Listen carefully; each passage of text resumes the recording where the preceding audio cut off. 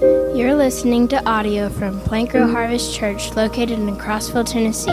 If you'd like more information about our church and its various ministries, please visit our website at www.plantgrowharvest.org. Thank you for coming this morning. I'm glad you're here. I want to welcome you. And thank you, Kevin, for giving us the word there. I think Kevin and I went to I kind of really got to know Kevin. We went to a men's thing once upon a time years ago, and there wasn't that many people there, but Kevin, I didn't really know him that good, and he said, "Man, you can't even sit by that guy. He's all spread out like a starfish." That's what he said about me. That's kind of how I met Kevin. I was taking up too much room in the seat for him. He didn't want me to touch him, I guess, but anyway, I appreciate you coming, Kevin, and letting us know on that. Make sure you sign up for that. I think they're kind of wanting to know in advance about how many. I figured we'd have 10 to 15 for sure that would show up from here, and you'll have the chance in the morning there to tell them what it is you're most interested in serving in. If you want to serve in that prayer tent, or we want to do more evangelism and that kind of thing, that might be the spot for you. Or if you'd rather just hand out groceries or whatever, fit shoes or whatever they got for you. So you just tell them what you want to do, and they'll try to put you in the spot for that. I went to the fair. Me and Hope went to the fair on Friday, I guess.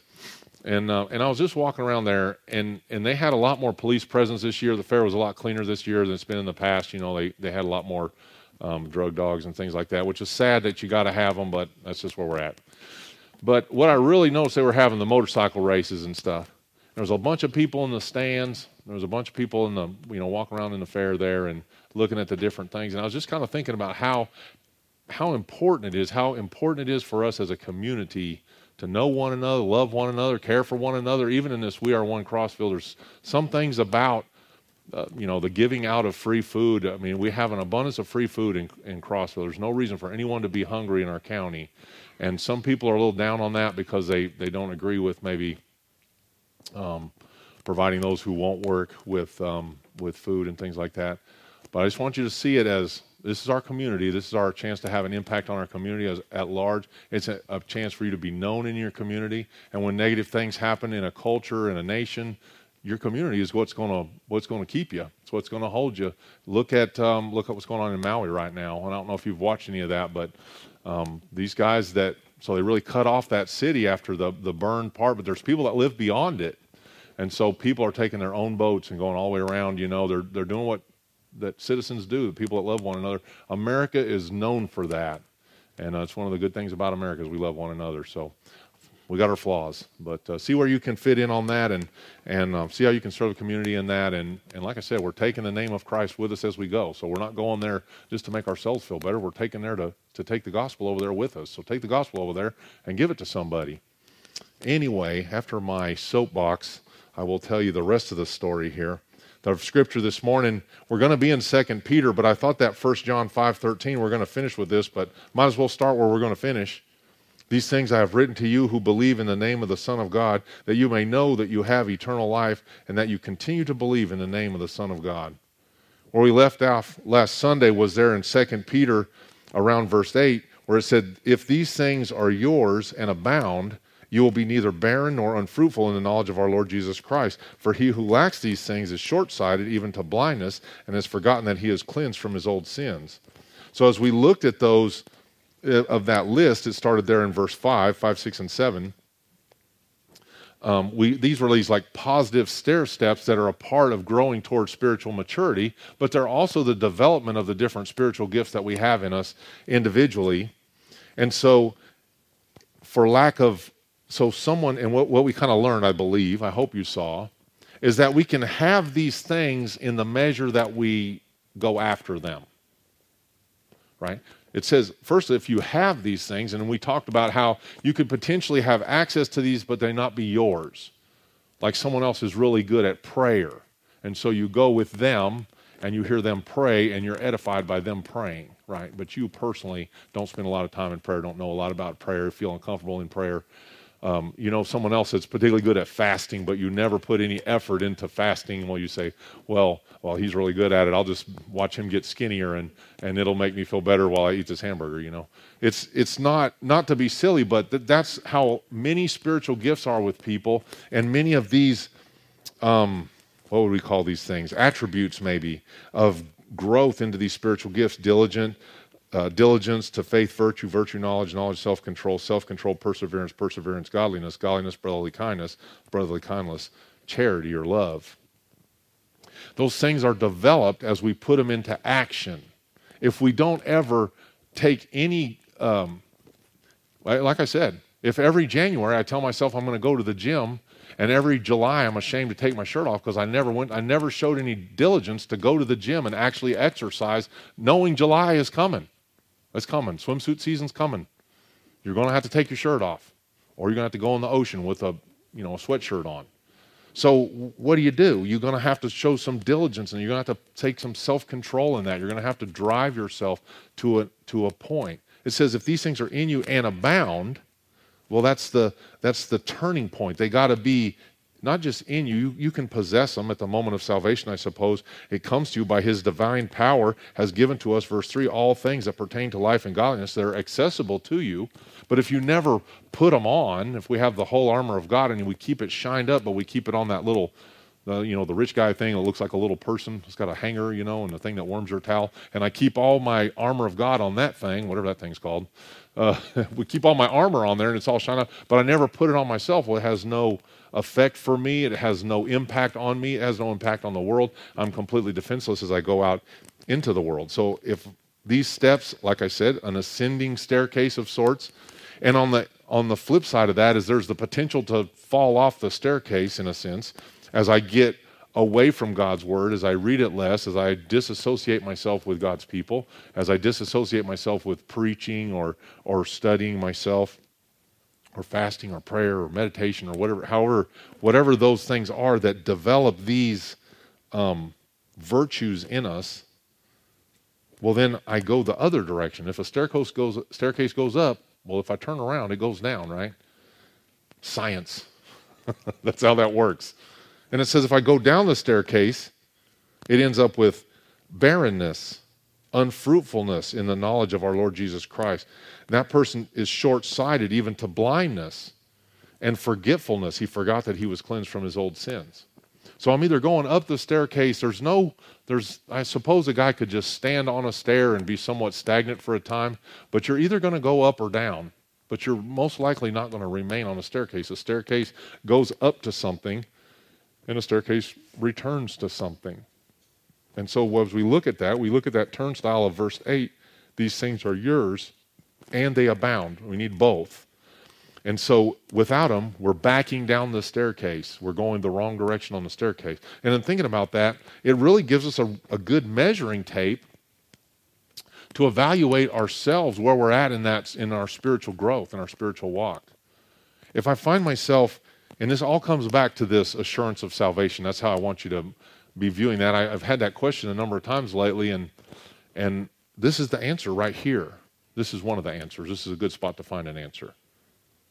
So if I find myself being diligent, adding to my faith virtue, adding to my virtue knowledge, adding to my knowledge self-control, adding to my self-control perseverance, adding to my perseverance godliness, brotherly kindness to charity or love, if I find myself in that direction, well, then I know that I'm going up the staircase, right? My assurance will be more stable than if I'm going down the staircase. If I find myself empty, which is barrenness, it's like an empty barrel, same barren barrel, an empty hole, nothing in it. If I find myself going down the staircase, I find myself unfulfilled spiritually. I find myself empty spiritually. I find myself empty love-wise, empty in compassion for the lost, empty in compassion for my neighbor, empty in respect or honor or endurance to put up with people that get on my nerves. If I find myself empty in assurance that I know God, that he knows me, well, I'm headed the wrong way on the staircase. Turn around. Get back in the Word. Get back closer to Christ. Get back closer to God. Start growing in grace. Start growing. So you can look at your spirit and measure it against that list really easily. Are these things mine? Question mark. And number 2, do I abound in them? Are they mine and they're just really small? You could have those things in a really small measure. We could have just that faith of a mustard seed, right? Remember the man, and Jesus goes to him, if you believe, I'll heal your son. He goes, I believe. Help my unbelief. I got this paper clip's worth of belief. And Jesus is like, okay, that's enough. I'll work with that. But it shouldn't be that 20 years in, following Christ for 20 years, your faith should be bigger than the paperclip. It should have grown. It should be exponentially larger. It should be at least somewhat larger. It shouldn't be the same as when I first believed. It should be larger. But I'll tell you, I see it with Andrew a lot, as he's really fired up right now. And I remember when I was a kid, how much faith I had and belief I had in prayer. I really did. And different things that happened that were negative in my life, I'm telling you, talk about praying. I was a praying machine. I had a lot of faith as a child because I was helpless. And I saw it in the military, especially when shelling starts, you'll see some praying, man. You will see some praying. There was all kind of people at the chaplain's. He offered to do a communion service before we were fixing to go on this raid, and we had just got hit with a 4,000-pound frog missile. And so they're like, there was all kind of people. There was like 200 people there. I never seen anybody come to church ever. It was like me and 3 Hispanic guys, Catholic guys, to take communion, right? And there was like 100. When that happens, faith increases. Desire for faith increases, right? Hunger for righteousness increases. Repentance increases. Fear of what you've done that hasn't been reconciled to God is increased. I promise you it's increased. Oh, there were some humble little fellers right there. They're willing to go anyway. They're still willing to go and get shot. But the fact of the matter is, before they got shot, they wanted to make sure that they were right before God. So you're going up or you're going down the staircase. So if I spend, so this abounding thing is going to involve a certain measure of time spent in study, right? Or in reading or in prayer. I understand there's some people that can't read. How are they going to hear that? Well, they can listen to the radio. Oh, they got the Bible on whatever that little recorder we have that has the Bible with the solar panel on it. You can hear the Word. So what do I do? What do I need to do to reject the hindrances that are keeping me from abounding in these things? The Bible tells us to flee youthful lust. Flee youthful lust. Okay, so I put some of these things behind me that are keeping me, that are hindering me from abounding. But another point is, whether we abound in these or not, if we're saved, truly saved, and we're going to talk about that,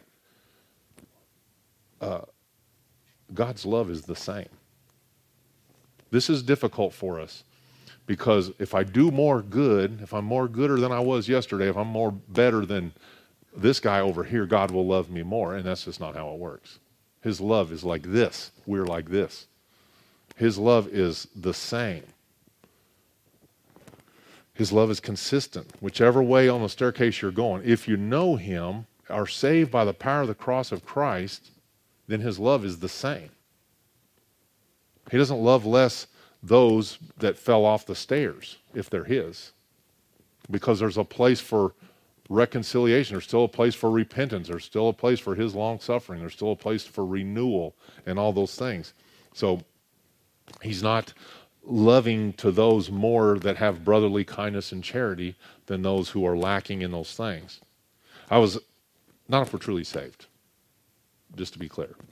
And I was thinking about you, Andrew, and something that Mark said, but also I met these people at the rescue mission on Friday, this couple, and they had spent 2 years apart because the guy had been in Bledsoe County and then in jail down there, in the prison down there, and his wife had been wherever she was. And so they came up to the rescue mission to reconcile.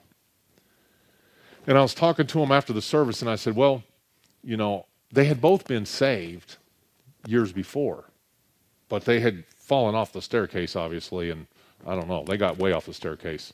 They weren't even in the neighborhood of the staircase. And they were so kind of traumatized by that, but they were so together in that moment, and they were both really focused on the Lord. And it was really good to see that there's a point. Can we turn the speakers down just a little tiny bit, please?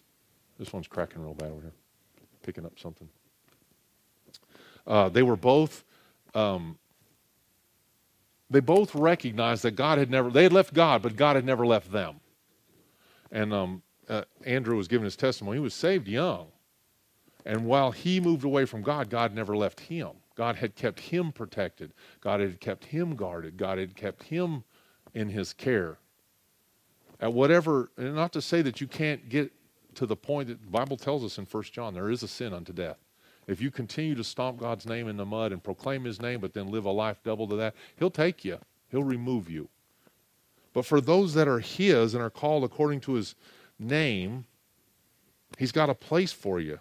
And now those people were able to look back on all the stuff that they had done and what had happened to them, and even how the guy had got put into prison. And he said, oh man, I was put there because God put me there. He had to stop me so that he could rescue me. And that was the best thing ever happened to me, was me being in prison. Okay. Well, if you can see God's hand in that, that's great. Because God's hand was on him the whole time, even when he was in his backslidden state. His protections were still there. His guidance was still there. And I tell those guys all the time, how many times has a person come to you, even when you're at your worst, and then like this messenger just kind of comes out of nowhere and gives you this word like, hey, God loves you, or God bless you, or hey, you're sitting out in front of a gas station and they give you a little money or something to get you a drink, or give you a little Bible tract. That's God speaking through that person, calling you back. I haven't forgotten you. I saw, this was with that Maui thing. An older lady was trying to escape the fire. I don't know if you've looked into that at all, but how it came and just rushed on that town and burned it up, and there may be as many as 1,000 dead. They don't know. There's at least well over 100 now. And she said, I was going back towards the city, and a man came out of the smoke, and he said, you need to turn around and go the other way. And so I just turned and went the other way. And then the guy went back in the smoke. And she lived. So we don't know. Because God's always got a hand in that person's life. And he's like, it's not time yet. It might be time for him.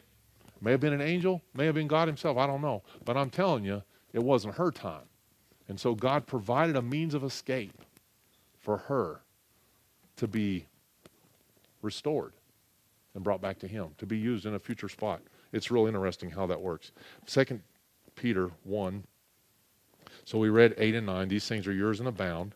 You'll be neither barren nor unfruitful in the knowledge of our Lord Jesus Christ. For he who lacks these things is short-sighted, even to blindness, and has forgotten that he was cleansed from his old sins. Therefore, brethren, be even more diligent to make your call and election sure. For if you do these things, you'll never stumble. For so an entrance will be supplied to you abundantly into the everlasting kingdom of our Lord and Savior, Jesus Christ. It says there in Hebrews 12:2, I think we got that one. Hebrews 12:2, it says, looking unto Jesus, looking unto Yeshua, the author and finisher of your faith, who for the joy that was set before him endured the cross, despised the shame, and is set down at the right hand of the throne of God.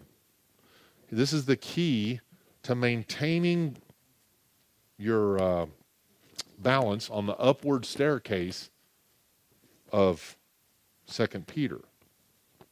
It's what are your eyes focused on? If your eyes are focused on Christ, and even if like Peter, when he takes his eyes off Christ, he starts to sink. Lord, save me. He pulls him out. As long as his eyes are on Jesus, everything's cool. When he takes his eyes off Jesus, he starts to sink. We take our eyes off of Christ, we get slack in our diligence. We get slack in our virtues and our knowledge and our self-control and our perseverance and all those things. We get slack in those things when we take our eyes off of him. And what we've been learning, I've been learning, maybe you've been learning, but that of 1 Peter when it says the testing of your faith. And then we saw it there with David, and we saw it in that Psalm 11 this morning, the testing of your faith, that God tests men. Well, what does he test men for? Well, he tests men to see if they'll keep their eyes on him. And when we keep our eyes on him, maybe the test ends, maybe it doesn't. Maybe he's hiding behind something, making you look harder. But the testing of men is what draws them to him. However that works, we don't like that plan. That's his plan. We don't get to say what the plan is. His plan is, I'm going to test you. This is so crazy. Last night, and then in putting this together yesterday and then in the previous week, I was thinking, and I was talking to Charlie Alvin, he was talking about prayer, and he's like, well, I wish I prayed more. I prayed in a deeper way or better way or something. And he goes, well, he kind of asked me, what about you? Do you pray? And then I go home, and I'm like, man, am I praying enough? Thanks a lot, Charlie. Should I pray more? Should I pray in a deeper way? Is there something I'm missing in prayer, And I think, well, right now, like in this moment, yesterday, say around noon, everything was cool. And then this morning, everything was not cool. And I needed to pray a lot. And in the testing of the things that happen in the individual person's life in the individual day, he's like, everything's cool, huh? Let me help you out there, brother. Let's try a little test. Let's see how cool you are. Let's see how stable you are. Let's see if you're as loyal and abundant and faithful as you say you are. Let's see. And so he gives you a little test. Not more than you can bear. He says he won't give you more than you can bear. With the temptation, provide a means of escape. You're going to bear it until you die. So if there's a point where you can't bear it anymore, there's a point, but then you're dead. So it doesn't matter. When you hit that point, you won't care anyway, because you'll be with him face to face. But until that moment, you'll be able to bear it. And I've seen people in terrible health and terrible problems and whatever. And I'm thinking about that scripture, and I'm thinking, this guy can't bear anymore. And what happens? He dies. It's a hard thing to put our mind around, but in this growing spiritually, it's not for sissies. It's for soldiers of the cross. He called them soldiers. Be a good soldier. What does a soldier have to do? A soldier has to endure. Probably the best thing I ever learned in the Marine Corps was it can always be worse, and endurance. No matter what it's doing, it can always be worse. I promise you. If it's raining, it could be snowing. Or if it's shooting, they could be bombing you. It can always be worse. But the other thing is endurance, because if you can hang in there, it'll pass. But you got to hang in there. You can't quit.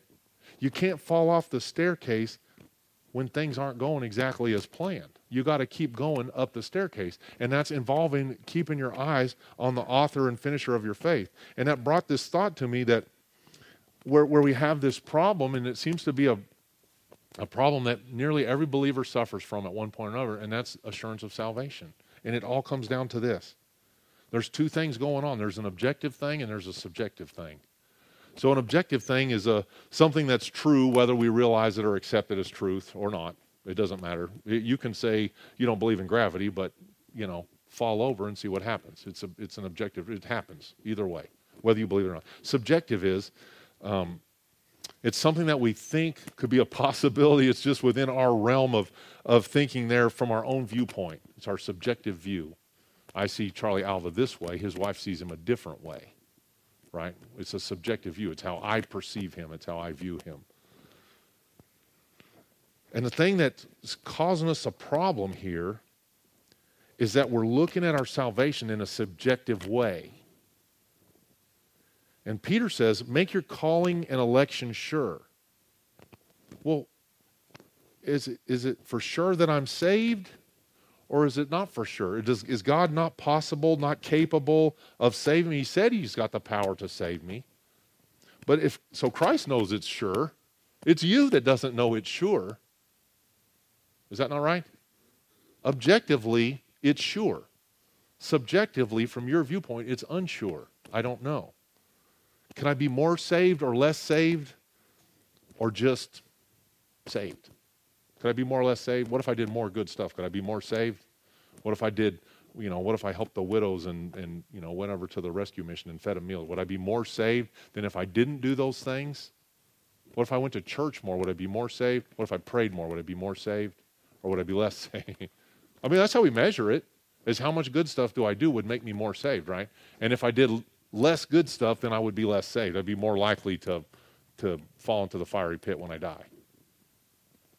No, everybody's like, everybody's just like in shock right now.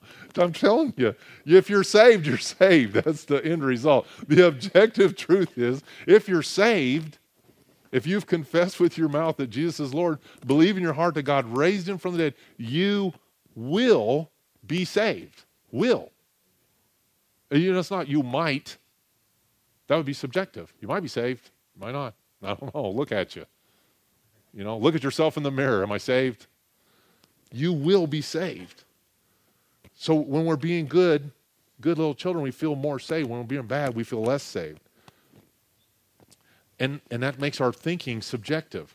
So many Christians, if you would ask most Christians, they would say, can you know that you are saved? And they would say, yes, you can know. The security of the believer. If it was called a doctrine, that's what it would be called.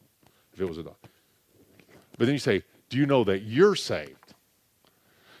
Man, I tell you, I'm a pretty good person, but one time, whatever. And they continue with that story. Listen, I don't know if I'm saved. I don't know.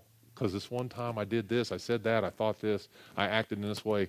If God took our life, if God treated us the way we think he thinks, man, we would be hopeless. But one time, and I've told you this before, I think, but it was in Peru, and a guy told a woman that the lady was a real good Christian lady, and she was talking to this guy on a park bench, and he had a little 2-year-old boy. And the guy said to the woman tells him, he just starts proclaiming the gospel to him, and the guy says, well, if God was real, he would do something, really dramatic, and I would know. She goes, well, what are you talking about? If God is real, he should strike me dead. See, I'm still alive. And she goes, is that your little boy over here? This little 2-year-old? Yeah, that's my baby right there. Do you love him? Yeah, I love him. Would you go to your house and give your little boy a loaded pistol and let him do whatever he wants with it? Well, of course not. What if he said, I'm going to shoot you with this gun? Would you let him shoot you? No. Would you let him shoot himself? No. She goes, you're like this little child before God. You're saying ridiculous things that are so outside the realm of possibility, control, and whatever, ideal, and your thinking is wrong. You're very small. He knows what you are. He knows you're pitiful. And he loves you in your pitifulness. There's no way he's going to strike you dead, because he was not willing that any would perish, but that all would come to repentance. And the guy ends up accepting Christ. It was pretty wild to sit and watch this guy. And he was a big, old, macho-looking guy, and he was crying like a little girl out there. It was good. It was good. She broke him down, just explaining to him how foolish his thinking was as he stands before God and he says these crazy things, and God doesn't strike. Man, if God struck us down the moment every time we did something wrong, and our salvation, if he removed our salvation the minute we fell back one stair, man, there'd be no hope for any of us. Man, if the Lord held our iniquities against us, who could stand? Man, he says he casts them as far as the east is from the west. He casts them into the sea. They're forgotten. We can't forget them, but he forgets them. It's amazing. He says, give diligence to make your calling and election sure. So can I, by my own actions, if God's not going to remove my salvation the moment I mess up, can I enhance my calling and election for myself? God doesn't need you to be more saved. He needs you to know that you are saved. That's what that is. He wants you to be developed in your salvation. Look what it says after that. For if you do these things, you will never stumble. If I get my calling and election sure, if I get the understanding of that right, then I'm not going to be stumbling off the staircase all the time. Your assurance could be disturbed by the life that you live. That's the truth. So if your life is not lived in sincerity and truth, and you're probably going to lie in your bed at night and wonder if you're saved. If you're living a double life, you got a double thing going on, whatever your thing is, whatever your hang up is, and you got that going on, and what you are doing in this negative sense is overriding what you could be doing in the positive sense of, reading the Word or praying or meeting with other believers or hearing preaching or any of the things that would develop us spiritually in a positive sense. I don't want to get new agey on you, but you understand what I'm saying. If you're filling yourself with poison, guess what? You're going to get sick. If you're filling yourself with nutrition, you're going to get better. The Messiah has already done everything necessary to bring salvation to you. Now, we already talked about it. If you confess with your mouth, he makes it very simple. It's not work salvation, and it's not if I'm more gooder that God will love me more. The salvation has been accomplished. It's already completed, and when we attach ourselves to it, when he saves us, when he frees us from our sins, we're saved. when we sin, when we have discord, when we have backsliding, we fall into that we fall off the staircase, for lack of a better word.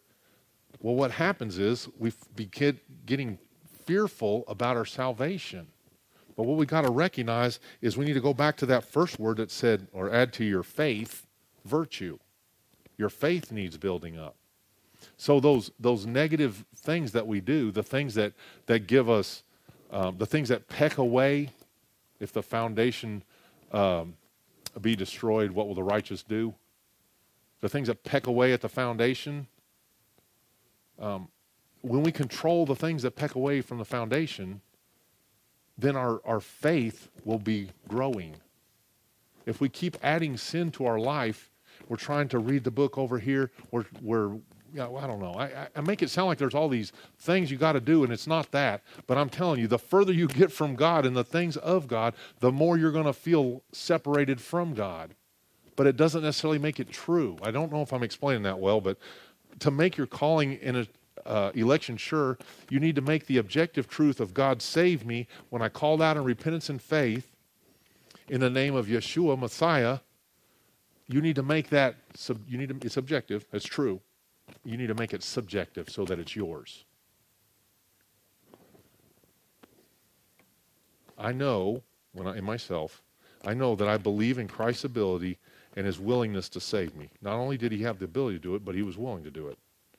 He did his part, and I trust that he will continue to do his part until that day. And if you got that in line, your calling and your election is sure, well then, things will be in place and you will never stumble. You won't fall back into that as an older person. So could my Christian life be more meaningful? How about that? Could my Christian life be more meaningful if I put more effort towards it? This has nothing to do with work, salvation. Is my marriage more meaningful if I put effort towards it? Does Renetta means more to me now with the cancer thing than she meant before. But I have to do more things for her now than I did before. So I had to put more effort into it. So if something happens to her, it costs me more.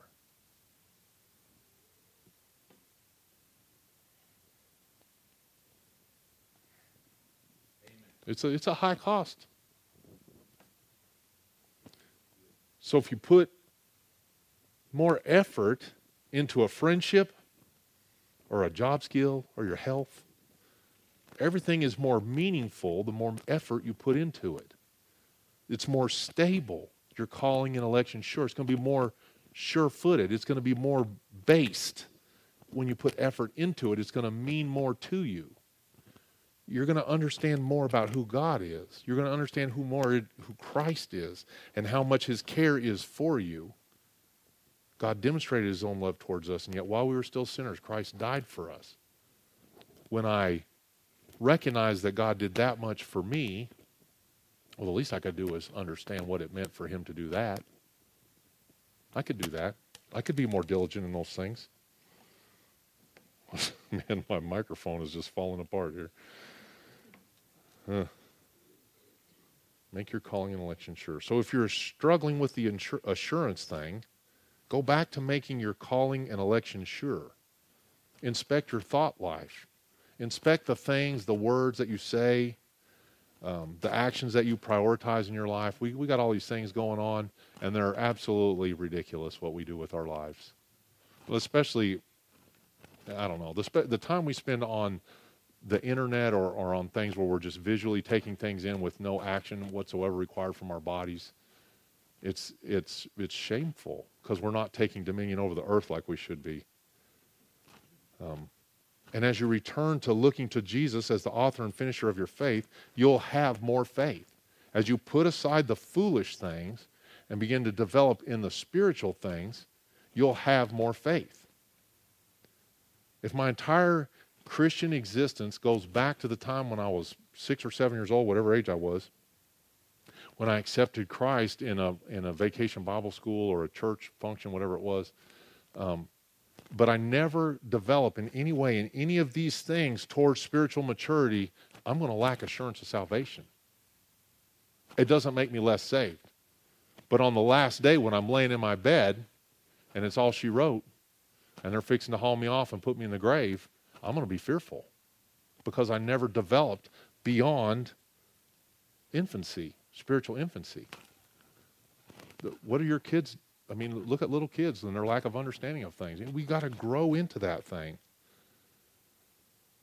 Okay. So if that's the last I ever did, then yes, I'm going to struggle with knowing Christ and the power of his resurrection and the fellowship of his sufferings, being made conformable unto his death. That's Philippians 3:10. I'm going to struggle with that. Generally, the person who lacks assurance, he lacks a solid foundation under him. To know Christ and the power of his resurrection should give us great assurance, great confidence in that he'll do what he says he'll do. He alone has the power to save, and he will save. He doesn't just have the power, he's actually going to do it. I have the power to ride a motorcycle, a dirt bike, a really fast one. Yeah. And have you ever seen those big dirt ramps where they jump like over buses and stuff? I have the power to do it. I ain't got the will to do it. I'm going to tell you, because you got to land on the other side. God's got the power and he's got the will. And it says 2 Peter 1, verse 12, for this reason, well, let's start at verse 11. For so an entrance will be supplied to you abundantly into the everlasting kingdom of our Lord and Savior Jesus Christ. For this reason, I will not be negligent to remind you always of these things, though you know and are established in this present truth. This is a sweet reminder to us of the assurance that Peter gives us. He knew that he wasn't going to see the rapture. Christ told him, John 21 and 18. He said, when you were young, you went where you wanted to go. When you're old, they're going to bind your hands, they're going to gird your waist, and they're going to take you where you don't want to go.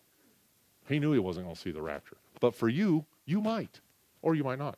But you might. And knowing that your calling and election is sure, you can look forward to the day of death. The fear of death, I don't care how Christian-y you are, it's a real thing.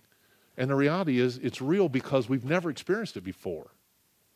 And it's not till you're in that moment, fighting for your life, fighting for your last breath, that you either lay down and let death come, you fight through it and maybe you survive, but you don't get to die once and then come back and tell yourself, okay, it wasn't that bad.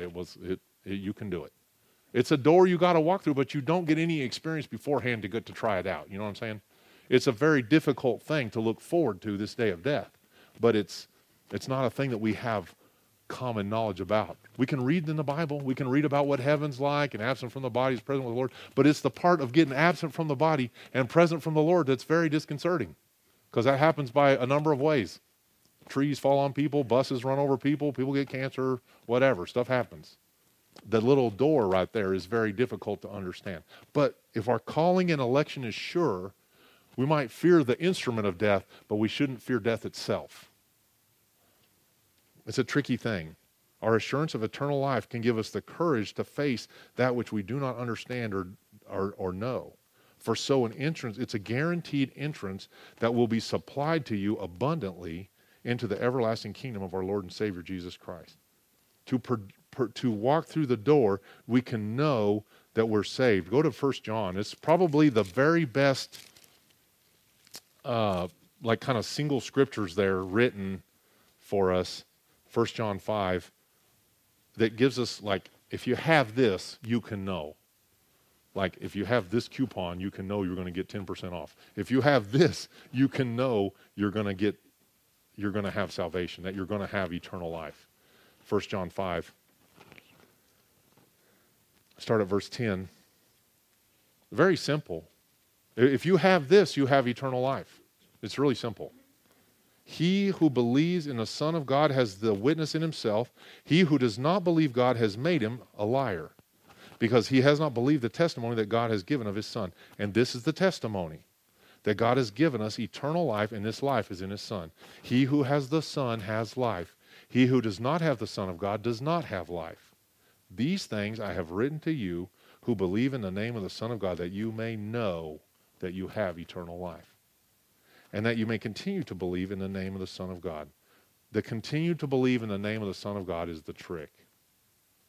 It says, These things I have written to you who believe in the name of the Son of God, that you may know that you have eternal life. It's an adamant statement. You may know. It's subjective, but it's objective.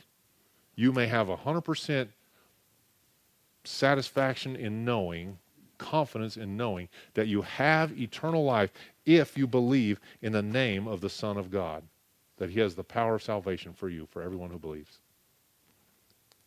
That's it. And then it says, and you may continue to believe in the name of the Son of God. So here's what happens. Time goes on, things happen, negative things. You have a bad day, a bad week, you kick the dog, you cuss your wife, you get in a car wreck, all these negative things happen, and you say, man, I don't feel saved, I don't even think I'm saved, I don't even know what happened. I don't know where I'm at. But you can go back to 1 John 5 and 13, and it says, these things are written that you may know that you have eternal life. And it says, and that you may continue to believe in the name. You can go back and get back on the staircase, because you've gotten off the staircase somewhere, and get back on the staircase and start growing in the faith and the virtue and the knowledge of the Son of God and all those things. The last thing in that list, by the way, where it talks about charity, if the word before that says brotherly kindness, but then the last word says charity or love.